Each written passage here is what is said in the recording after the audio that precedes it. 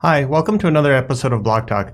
I'm Chris Segura, and in today's episode, I'm going to walk you through a little bit more detailed example and usage of the Visual Studio Code extension we recently launched. I know a few weeks ago, if you're a regular viewer of this program, you saw a colleague of mine, Kale, and JT walk through the extension and talk a little bit about the basic principles, the basic idea of what our extension was trying to do, especially in terms of helping developers, whether you're a blockchain expert or you are a different developer, maybe an enterprise developer, really sort of be successful with blockchain and smart contract development, regardless of where you're coming in from. So we really wanted to make the experience sort of unified, give you a nice IDE experience using Visual Studio Code, and then help developers be productive. So in today's episode, I'm going to walk you through some of the very basics. We're going to start from basically new project, new file, new smart contract creation, and then walk you through all the way to deploying that smart contract. In future episodes, this will be a multi-part series. In future episodes, what I want to do is show you some of the more advanced features. Today, users of the extension may have noticed a few code generation pieces that do code generation for logic apps, flow apps, Azure functions. In a future episode, I'll show you how to use that. And then follow-on episodes, we'll talk about upcoming features that are not yet in the extension. We're in preview right now, but as we get towards general availability, you'll see a few more features added in to help developers interact with their contracts, debug their contracts, etc. So let's go ahead and get started. Here you see this view on the screen. This is the marketplace view of the extension. A few things to point out when you're in the marketplace. There's a wiki page here that is effectively the user guide for right now that talks a lot about the features I'm about to demo. There's a little bit of detail around system requirements. Again, we're in preview right now, so these requirements will likely relax over time. But here's the current system requirements, operating system support, etc. A couple of notes about these minimum requirements that we have seen problems with in sort of multi-operating system, multi-development environments. Python in particular tends to be a little bit tricky to install. In fact, when you install our extension from the marketplace, it looks for a few things. In particular, it looks to see if you already have a few requirements installed, Node, Git, etc. Python in particular tends to be a little difficult. You'll see here, I've set up my machine to trip the extension to say Python isn't installed properly. The problem here tends to be not that you haven't installed Python. It's when you install Python, the installer itself doesn't automatically add itself to your system path. That's a requirement. That's a need of our extension. Oftentimes, even when you've installed Python, you don't notice that checkbox is not enabled, so you don't necessarily get it installed into the system path. The FAQ online talks about how to add Python to your system path. It's not terribly difficult, but I did want it to highlight because that is the 99 times out of 100, that is the problem that people hit when they get to this. All right, so now when you go to the File Explorer view, so you go right here, sorry, turn that right off. You see a few things that the extension has installed. You see a service bar down here, and we'll talk about that in just a second. At this view, that's all you see, unless you do something like bring up the command palette. So Control-Shift-P or View Command Palette will get you a command palette. And in the command palette, if you type Azure Blockchain, you see a number of commands that have been added to the IDE. This is sort of a dynamic list, meaning right now all you see are commands that make sense given what's already created in your environment, given what you already have. This list expands or shrinks depending on what your environment looks like. So let me walk you through some of the very basic beginnings here. If you're a brand new developer, you've never created a smart contract, and you'd like to just have sort of a quick start experience, the best path to do that is to do this first command here. You see New Solidity Project. If you click on New Solidity Project, you get a couple of options here. Again, for brand new developers who are maybe just learning or want to try the extension out, Create Basic Project is the path to go down, and that's the path we'll go down in a second. For those of you that are a little bit more advanced or a little more familiar with some of the open source tools that Kale described in the previous video, particularly Truffle. You may know Truffle boxes. They're effectively pre-packaged examples of various contracts. You have the option here to create a project from one of those Truffle boxes. We're not going to do that in this example, but I do want those developers out there that are familiar with Truffle to know that is the path that you go down if you click that option. Here we'll just go ahead and create basic project. Again, this is a really good example for new developers. You want to go and create it into an empty directory. You see here I already have an empty directory already created. We'll go ahead and select that project path. And right now what's going on in the background, we're using Truffle. Again, for those of you who are familiar with Truffle as an open source solution here, it is unboxing effectively a very simple project. You see here that project has a few things that are really nice for developers. We have changelog, we have a lot of the GitHub things, git ignore files, license files, a few things just to help you out that, eliminate typing, eliminate things developers typically have to do to get this added to an open source repository. We take care of that for you. We also take care of a few things here. You'll notice here we have the very beginnings of a simple Solidity project. This is a very simple example, but we've also pre-installed for you linters and sort of language syntax checking so that you can find very basic errors, right? So if I change the compiler type, you see I get a little bit of warning that things aren't right. So again, very simple helpers for developers. Here at this point, I can literally just go ahead and click on my Solidity project, right click on it, or my Solidity file, sorry, right click on it, and build the contract. Again, those of you familiar with open source tooling, this is Truffle compile, what's going on in the background. For those of you who are not as familiar with this is just building and compiling your contract. So we'll go ahead and hit that. You see it takes just a second to build.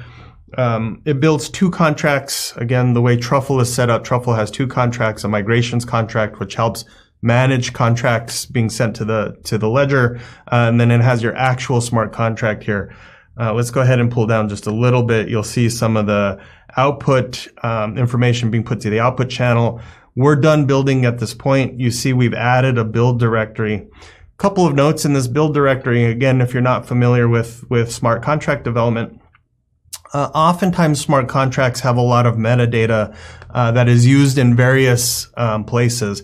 If you're not familiar with the ABI, that is basically like a contract descriptor. It's a JSON array that has a bunch of information. We're really trying to help developers be productive here by giving you access to that ABI automatically. So right-click on your contract JSON, copy the contract ABI, and now that is in your copy-paste buffer. So if you need for some reason to copy and paste that into other things, again, in future episodes or even in previous episodes, when you've seen me talk about logic apps, you might have seen me cut and paste ABIs into that. Here, again, just as a helper, we give you an easy way to get access to it. Put it in your copy-paste buffer and it's there. Same with things like bytecode. So now at this point, we have a contract. It's compiled. I need to deploy it somewhere. Couple of options. By default, we give you the option, without doing any work, to deploy this contract locally. Now, before I go ahead and deploy it locally, what that means for developers who are familiar with Truffle, we use Truffle Ganache, which is a ledger emulator, if you will. It acts and behaves like a very simple Ethereum ledger. It's installed by default. We've already configured the environment to go ahead and let you deploy this contract immediately without any work. Again, for developers who are not familiar, who are not yet ready to maybe interact with a contract in the public network or in the Azure blockchain service, this is a great way to just get started without having to install or create anything super complex. So right-click on the Solidity file, deploy, gives me this little pop-up tool, and if I just click development, you'll see here again in the output window, we begin the contract deployment process. I apologize. We can ignore that little error for just a second. That's a NPM version update. You see here in the output window, I get a few pieces of information coming. I get my deployment status. So you heard me mention earlier, I deploy 2 contracts actually. I deploy a migrations contract, which is a contract to help contract migrations. And then you see here finally at the bottom, my hello blockchain. This was the contract you saw on the screen. It's been deployed. Here's the contract hash. Here's the contract address if I want to interact with it. And here's a few statistics relevant to deploying in a public, or in this case, a pseudo-public environment. So that, again, super simple. I haven't really done anything but right-click and do some things. Let's do a few more advanced things before we finish up this episode in our discussion. Of course, Azure Blockchain Service is a key part of what this tool is meant to help sort of simplify and interact with. In the previous episode, you saw Kale talk about our create function here, right? So creating an Azure blockchain service in Azure, you can do directly from here. You get a little wizard if I were to walk through this that asks all of the questions you need to deploy this service. I'm not going to do that right now in the interest of time. I'm going to connect to an existing one. I want to walk you through this process twice, in fact, because I want to walk you through the process if you're an enterprise developer and you're integrating with an Azure blockchain service, how you connect to one in the cloud. I'm also going to walk through this a second time for you public developers or people who are familiar with using services like Infura. I want to walk through the process so that you see it in both ways, so that you understand it really is the exact same process. The concepts apply one for one. I want you to really see how that works. So we'll walk through this twice, again, sort of replication, but gives you an idea of how both enterprise developers and public developers use this extension. All right, so with that, let me connect to a consortium. Because I'm logged in, you see down here I'm logged in, I have access to my Azure subscription. Because I have access to my subscription, the extension knows all of the subscriptions, all of the resource groups I have access to. Here you see a previously deployed consortium. I'm just going to go ahead and connect to that. And then automatically here you see the tool has updated my service bar to include things like here's your consortium, here's my member. You'll notice a couple of things here.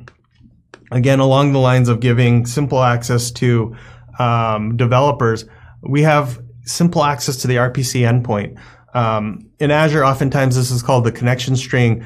Public developers may know this better as RPC endpoint. It is the exact same thing. It is how you get to your Azure ledger via some sort of publicly accessible address. So if I were to right click on my consortium, copy the endpoint address, again, it just gets put into my copy paste buffer.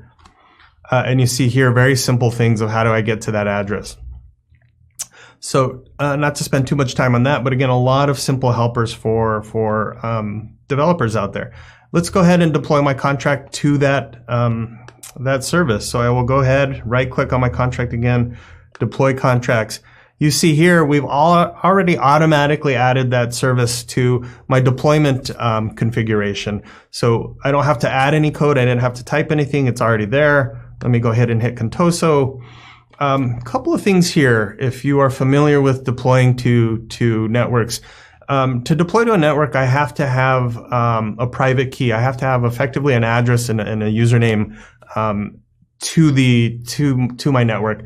If you've never done this before, what you want to click here is generate mnemonic. This generates a mnemonic that gets turned into a private key. If you have an existing address, you can also paste your mnemonic. If you know what that is, you can just cut and paste the mnemonic and that gets turned into a private key. You see here, I've done this a few different times,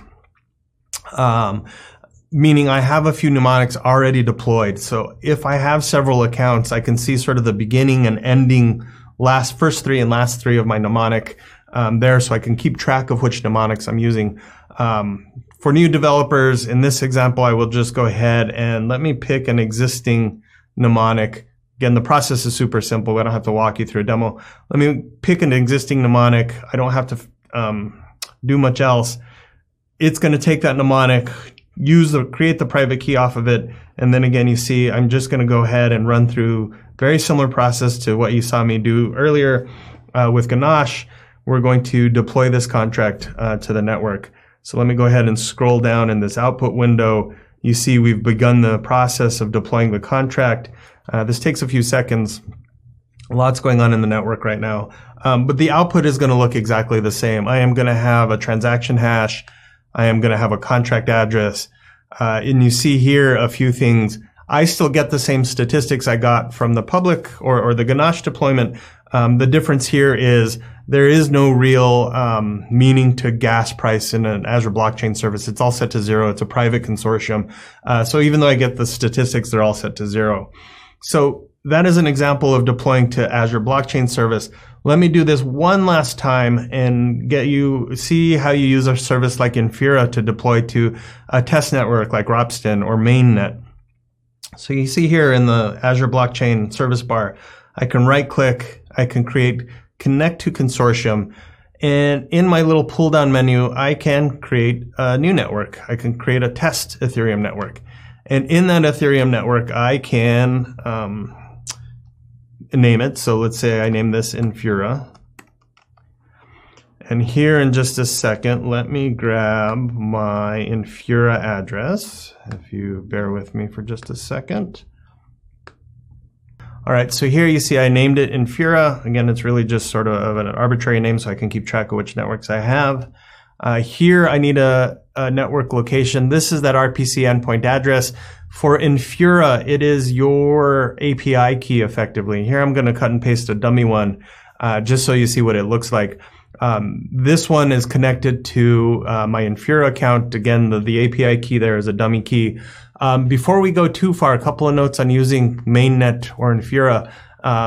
Back to the discussion we had just a second ago in using the mnemonics and getting a private key and an Ethereum address.